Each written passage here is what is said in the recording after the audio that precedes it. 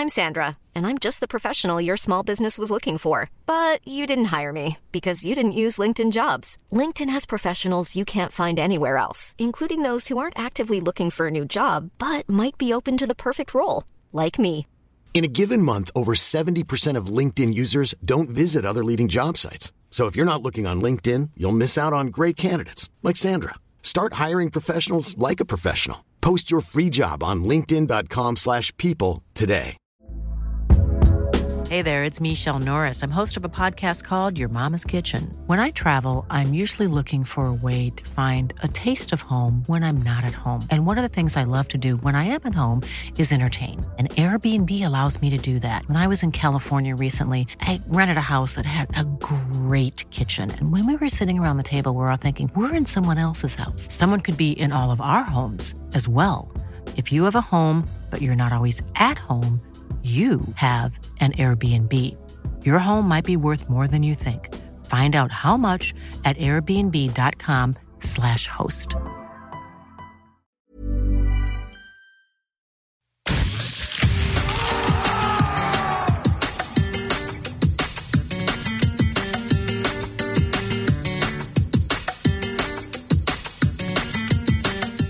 Hello everyone and welcome into this week's episode of La Liga Lowdown. It's our Matchday 11 recap. I'm your host, Hugh McTeer, and we're also rebroadcast on Sirius XMFC 157. Across Spain, it was a weekend of football where Diego Maradona was very present.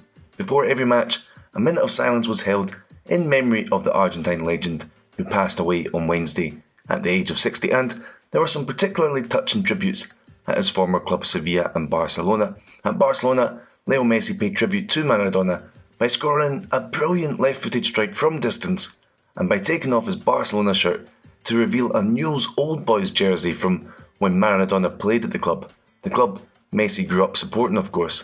Let's bring in our Barcelona correspondent Roman de Arquer now, and let's start with the Messi Maradona tribute. Just how special was that, Roman? It has to be the perfect tribute from Messi to Maradona. I think it couldn't have gone any smoother, you know. First of all, the celebration. I love how Messi waits, takes his time to celebrate with his teammates, and then once that's over, he takes off his jersey and shows that classic shirt Maradona wore at Newell's Old Boys, and also copies a similar gesture to one that Maradona did at the club. So, I mean, that was great. And then it's not just the celebration, but also the goal. I encourage our listeners to go and check out Maradona's only goal at Newell's Old Boys, because it's very similar to the one Messi actually scored against Osasuna. It was in 1993 in his debut in a friendly game for the Argentinian side, and Messi was actually there at the stadium. He was just 6 years old. He saw Maradona score that goal, and I don't know if he did this on purpose. He wanted to emulate the same goal or if it was fate, but one way or another it ended up being the perfect tribute, I think, from Messi to Maradona. A really fitting tribute, and the whole team looked like they wanted to pay tribute to Maradona. This was one of Barcelona's best performances of the whole season as they won 4-0 against Osasuna. Messi scored that great goal, but so too did Griezmann with an absolute whack of a volley, and Martin Braithwaite and Philippe Coutinho scored too. It could even have been more than 4, so was this the very best that Barcelona have looked so far under Koeman? Of course, after playing such a poor game against Atletico de Madrid, and then the next week in La Liga, going back and playing at this rate, it stands out a lot more. So it's normal that people say it's one of their better games. I don't know if it's their best, but it's definitely up top around there. Barca had a very good, solid performance. They had the game under control.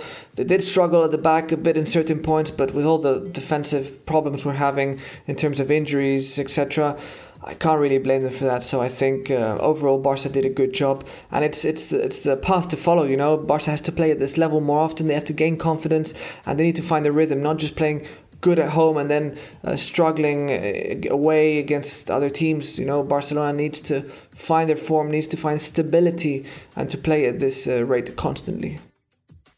One player who is finding form is Griezmann. He's starting to fit in, it seems. Maybe that interview he gave to Jorge Valdano last week, maybe it cleared his head or something. What did you think of all that?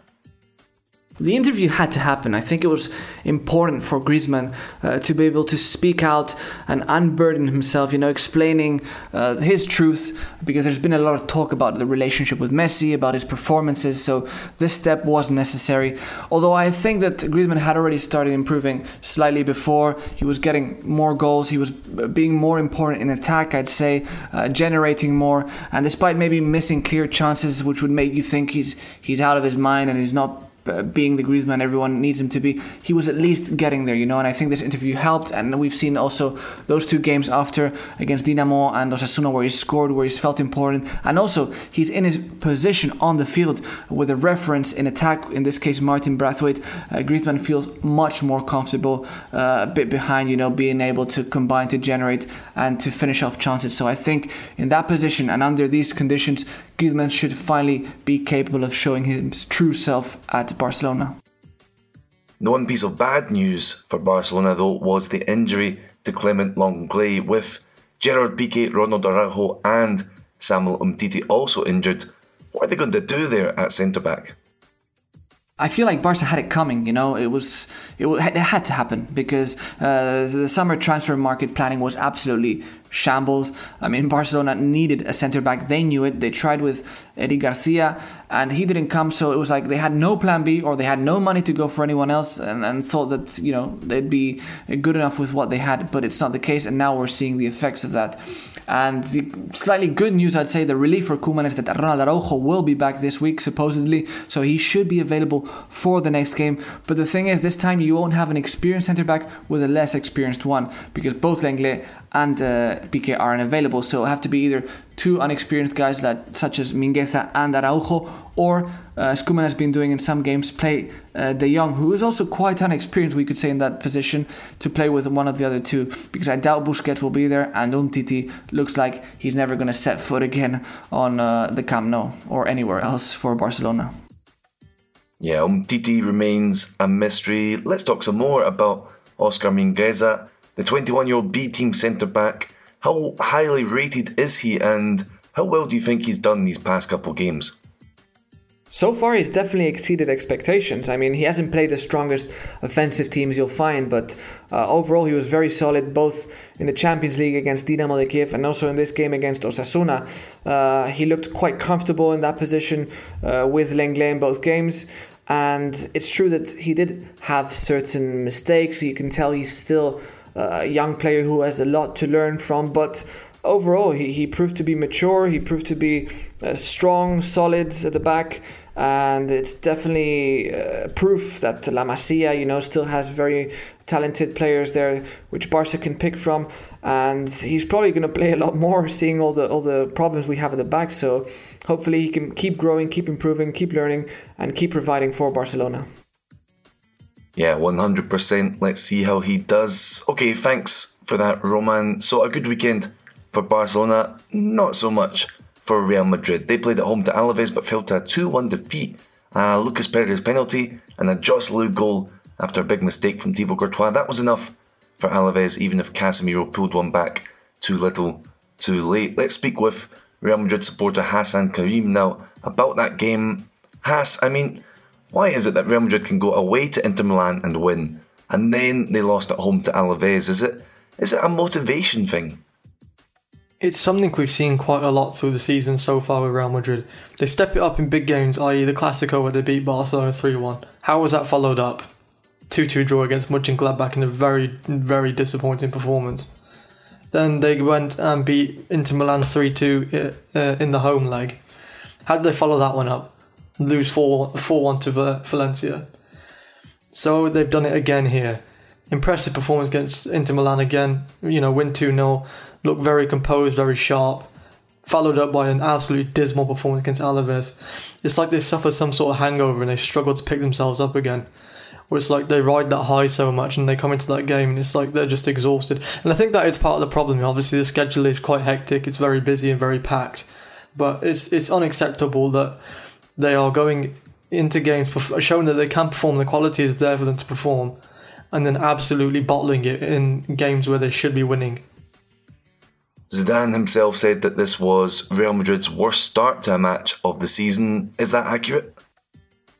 Yeah, I would absolutely agree that this is definitely the worst start to a game through the season. And that takes some beating given some of the performances we've seen this season. Against Cadiz, there was terrible performance there. Against Valencia, it was a pretty terrible start as well. So yeah, it's a common theme that they have been cold starters so far through moments of this season. However, this was definitely the worst of the bunch. That first half entirely was just an absolute mess. I don't even know quite how to sum it up. It was just a train wreck. Overall, Alaves made life really difficult for Real Madrid. What was it that they did so well? They obviously got the early penalty, which I'm still absolutely perplexed by that decision. I don't quite understand, what Nacho was supposed to do in that scenario, but hey ho, you can't win them all.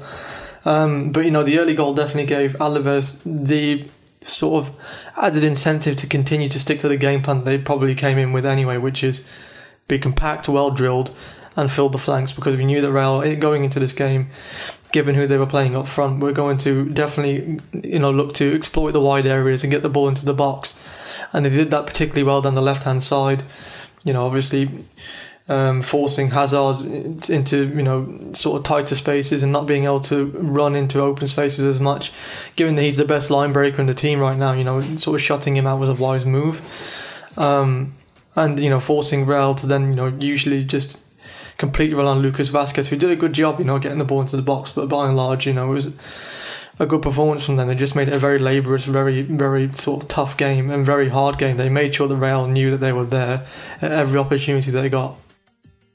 You mentioned Hazard. He's injured again, his 7th injury since joining the club, and just overall there's so many injuries for Real Madrid. Zidane said after the game that he didn't want to make excuses by talking about the injuries, but it's true that they're a problem, right?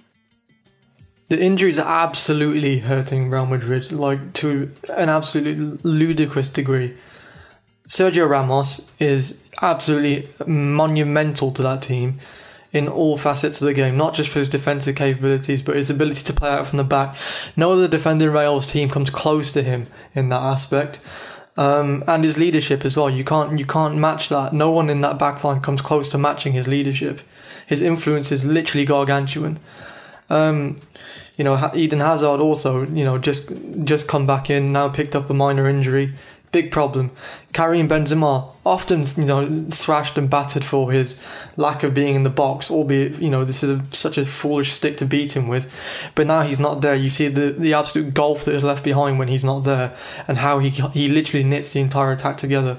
Absences like that are really becoming a problem. Dani Carvajal, put in an absolute fantastic performance against Inter Milan, now injured for the next 2 weeks. Odriozola, I don't know where the situation is with him. Haven't seen him for some time, and no one knows quite what the state of play is with him. There's no other right back in the club that fills in for that position. Lucas Vazquez has done an admirable job, but it's not enough, is it? It's just not enough.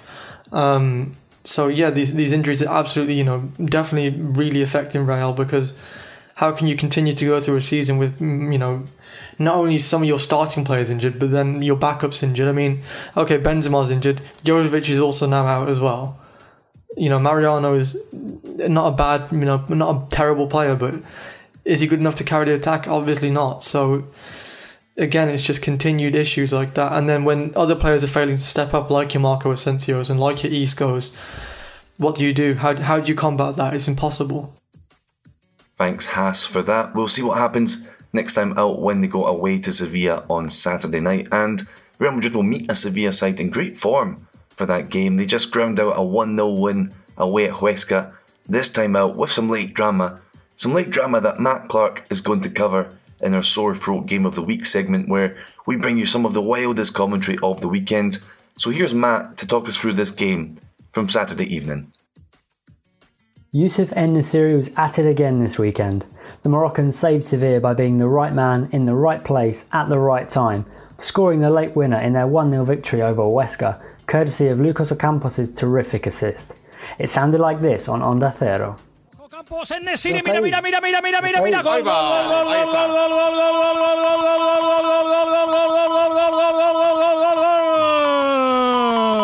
Apareció el Sevilla. Gol de Youssef En-Nesyri en el Alcoraz. Look, goal! Sevilla appears. In fact, Sevilla have scored 6 of their 12 La Liga goals this season after the 80th minute, demonstrating that their motto, Nunca se rinde, feeds through to the players. They never give up on the result, and this is even more of a crucial characteristic to have in this compact but busy season. Another vital win for Lopetegui's men, who have now accumulated 5 consecutive victories in all competitions. With Chelsea and Real Madrid next up, that is just what the doctor ordered. As for Huesca, they remain the only winless side in La Liga and finished the weekend bottom of the table. It's been a rough run for the newly promoted side, but their performances have been encouraging. There are reasons to expect an upturn in fortunes for Michel and his team. 4 sides have conceded as many or more goals than Huesca, so they aren't cut adrift or getting hammered every week. They just need that first win to get the confidence flowing, and I'm sure when that does come, they will start to improve in their results too. Thanks for that, Matt. And with that brings us to the end of part 1 of this week's Matchday recap. We've got lots more coming up in part 2, including your regular dose of Paco Pullet and also Jeremy Berrin on Atletico Madrid's title chances. All of that is on the other side of this short pause.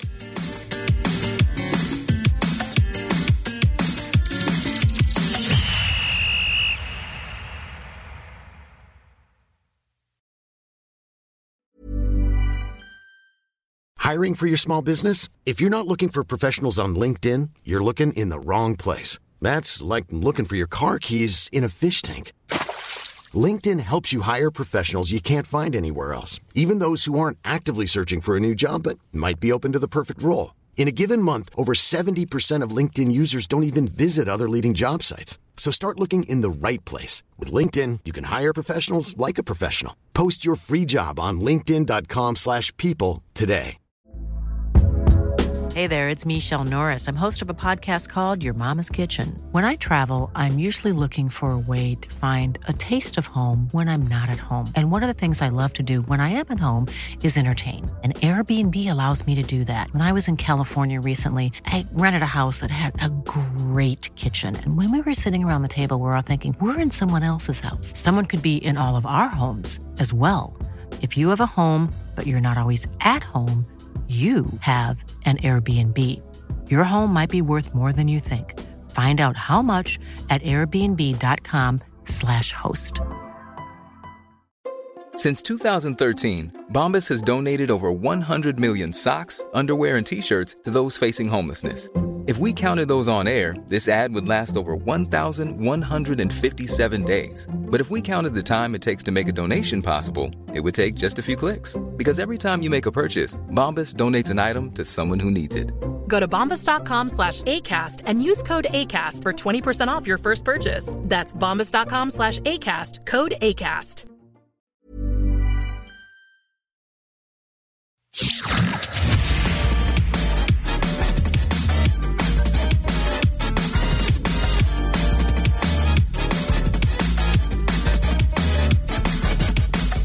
Hello and welcome back into this episode of La Liga Lowdown. We've heard about the good and bad weekends that Barcelona and Real Madrid had, but now it's time to talk about the true title contenders. It's time to talk about Atletico Madrid. They went away to Valencia this weekend and they earned an absolutely huge victory on the road. It was Tony Lato turning in an own goal for the 1-0 result. That was unfortunate for Valencia, but overall Atleti did deserve this win, and we're going to discuss it now with Jeremy Berrin of the Into the Calderon SB Nation site. A familiar 1-0 scoreline, Jeremy, but this isn't the same old Atleti, is it? This was a different type of 1-0 victory, Ewan. It contrasts quite a bit with the Uno Serismo that we've come to see/expect from Atletico, wherein, particularly away from home, the team gets involved in these ugly wars of attrition over the ball where they fail to take any initiative, they don't generate scoring opportunities of any consistent quality, and the games themselves devolve into boring stalemates. That wasn't the case on Saturday at Mestalla, where Atletico won for the first time in 4 years. Though the scoreline was as slim as you can get it, and though the game was decided by an own goal, Atletico deserved to win. because they took initiative, they took command, they took control early on, and continued to insist until Yannick Carrasco's cross ended up in the net. Atleti rang up 67% possession, had a heavy shots advantage, and with a legitimate finisher on the pitch, this game would have been decided by multiple goals. It would have been a healthier scoreline against a Valencia team that battled but just didn't have really enough to challenge Atletico. We saw Atletico play a back three again with Renan Lodi and Mario Hermoso both playing. They've had a few games now in a row where they've not used the old 4-4-2 that had become almost automatic. So how is this new formation working? This new back three that Simeone has installed this season is probably the most easily identifiable symbol of this direction that Atletico are going, this more progressive, ambitious, adventurous direction in which the team is heading. Simeone did want to try this last year, but just couldn't, frankly, because Mario Hermoso wasn't good enough. But Hermoso's development from year one to year two has been a really overlooked storyline. He's been great so far this season. He has held his own defensively. He is classy and elegant on the ball, and his ability to get into the 11, his ability to get on the pitch means Simeone can field another attacker. Yannick Carrasco has played at left wing back against Barcelona and Valencia, and he generated both goals in those games, the winning goals in those games, scoring against Barcelona and delivering the cross for Toni Lato at Valencia. Kieran Trippier is freed from defensive responsibilities because he's got three central defenders behind him and Oblak. All that's really missing is a finisher, because you also have Koke dictating play at a very high level in the center of the park. Once that finisher comes back into the team, i.e. Luis Suarez, then we will see an Atletico that we hope to see an Atletico humming along in this new 3-4-2-1, this 3-4-1-2 formation. You mentioned Luis Suarez there, out with COVID right now, of course, but he'll be back soon. And how much better can he make this team? Suarez can make this side even better. This side that has won 6 straight in La Liga and has, by and large, looked very good doing it. He's got 5 goals in 6 games. And Suarez has been an antidote. He really has. He is, before he contracted coronavirus, his partnership with João Felix looked like it was taking off, and he just continues to show that even though he may have lost a step, he is still a lethal goal scorer at 33 years old. He scored 5 goals from 8 shots this year, from 8 shots on target. And when he comes back, Atletico will have that legitimate finisher, that killer at center forward. And that's going to be important because Atletico don't have that right now and may have to dip into the market in January to get another because of Diego Costa's health scare, his deep vein thrombosis that could rule him out long term. Yeah, concerning stuff there with Costa. Let's hope he can recover soon. Now, I know Simeone always wants to go partido a partido, but these past 2 La Liga victories, they have been huge. So, how are you feeling about Atleti's title chances this year? Oh, that's a tough question. Yeah, I too subscribe to partido a partido and try not to think too much past the next week, but this is a big chance for Atletico. This is a huge opportunity to mount a serious title challenge with how, considering how Real Madrid and Barcelona's seasons have begun. I do have questions about Atleti, though. I am not convinced that they have enough depth at a couple positions, particularly at right back and at forward. The schedule, not just for Atletico, but this goes for Real Sociedad and Villarreal as well. How much chaos is the schedule going to inflict on teams as we get into January, February, March, April, as we get toward the business end of the season? How are these teams going to look? I will say Atletico are positioned very well based on their experience, based on their talent, their headline, frontline talent. But I do have a couple concerns. That said, I'm not going to disabuse anyone from dreaming. I'm not going to stop anyone from dreaming. I'm not going to deny that I have dreamed myself of what Atletico are capable of accomplishing this season. We'll see if they can actually go and do it. I'm feeling as if they can really contend this year. Yeah, absolutely, Jeremy. This is a pretty unique season and a unique opportunity for Atleti. So far so good though. They're second in the table right now, but remember they do have 2 games in hand over Real Sociedad, who are 1 point ahead, and Real Sociedad's lead is 1 point because of their 1-1 draw with Villarreal on Sunday night. This was a match between 2 teams playing good and attractive football, but it was also a match with title race implications because of how high in the table both these teams are. Villarreal, remember, they follow Real Sociedad and Atleti in third place. In this game, both of the goals in the draw came from the penalty spot, both from Spain internationals. First, Gerard Moreno and then Mikel Oyarzabal. Both of these teams had other chances to win it too, so I guess that tells me that the draw is probably the fair result. Now, this certainly wasn't the only 1-1 draw of the weekend. We had several of them. We also saw Getafe and Athletic Club draw 1-1. That was the first draw of the season for the team from Bilbao. Until now, they'd been all smiles or all tears, either winning or losing. But they took a point away at Getafe, a result that makes it 5 in a row without a win for Getafe. They haven't won since they beat Barcelona back in the middle of October. There was also a 1-1 draw in the battle of 2 of the newly promoted sides, Elche and Cadiz. They drew both their matches in the second division 0-0 last season, so at least we got some goals this time around. It's a particularly good result for Elche since they played the entire second half with 10 men. Their goal scorer, Lucas Boye, got himself sent off, but the spoils were shared when all was said and done. And then the other of the many 1-1 draws of the weekend came on Friday night as Levante went away to Real Valladolid, and this was Levante's 5th 1-1 draw in a row. So let's bring in Paco Pollitt now to discuss the team from the Valencian community. Paco, will every Levante game between now and the end of time finish 1-1? Hopefully not, as drawing every single game till the end of the season would surely mean relegation for Levante. But it's true that after 5 consecutive draws with the same score, Levante fans are beginning to worry quite a lot about the future of the team.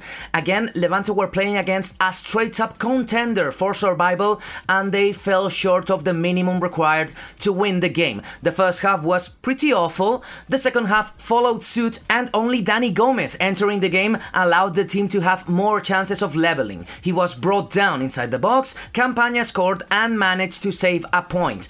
Not enough, all in all.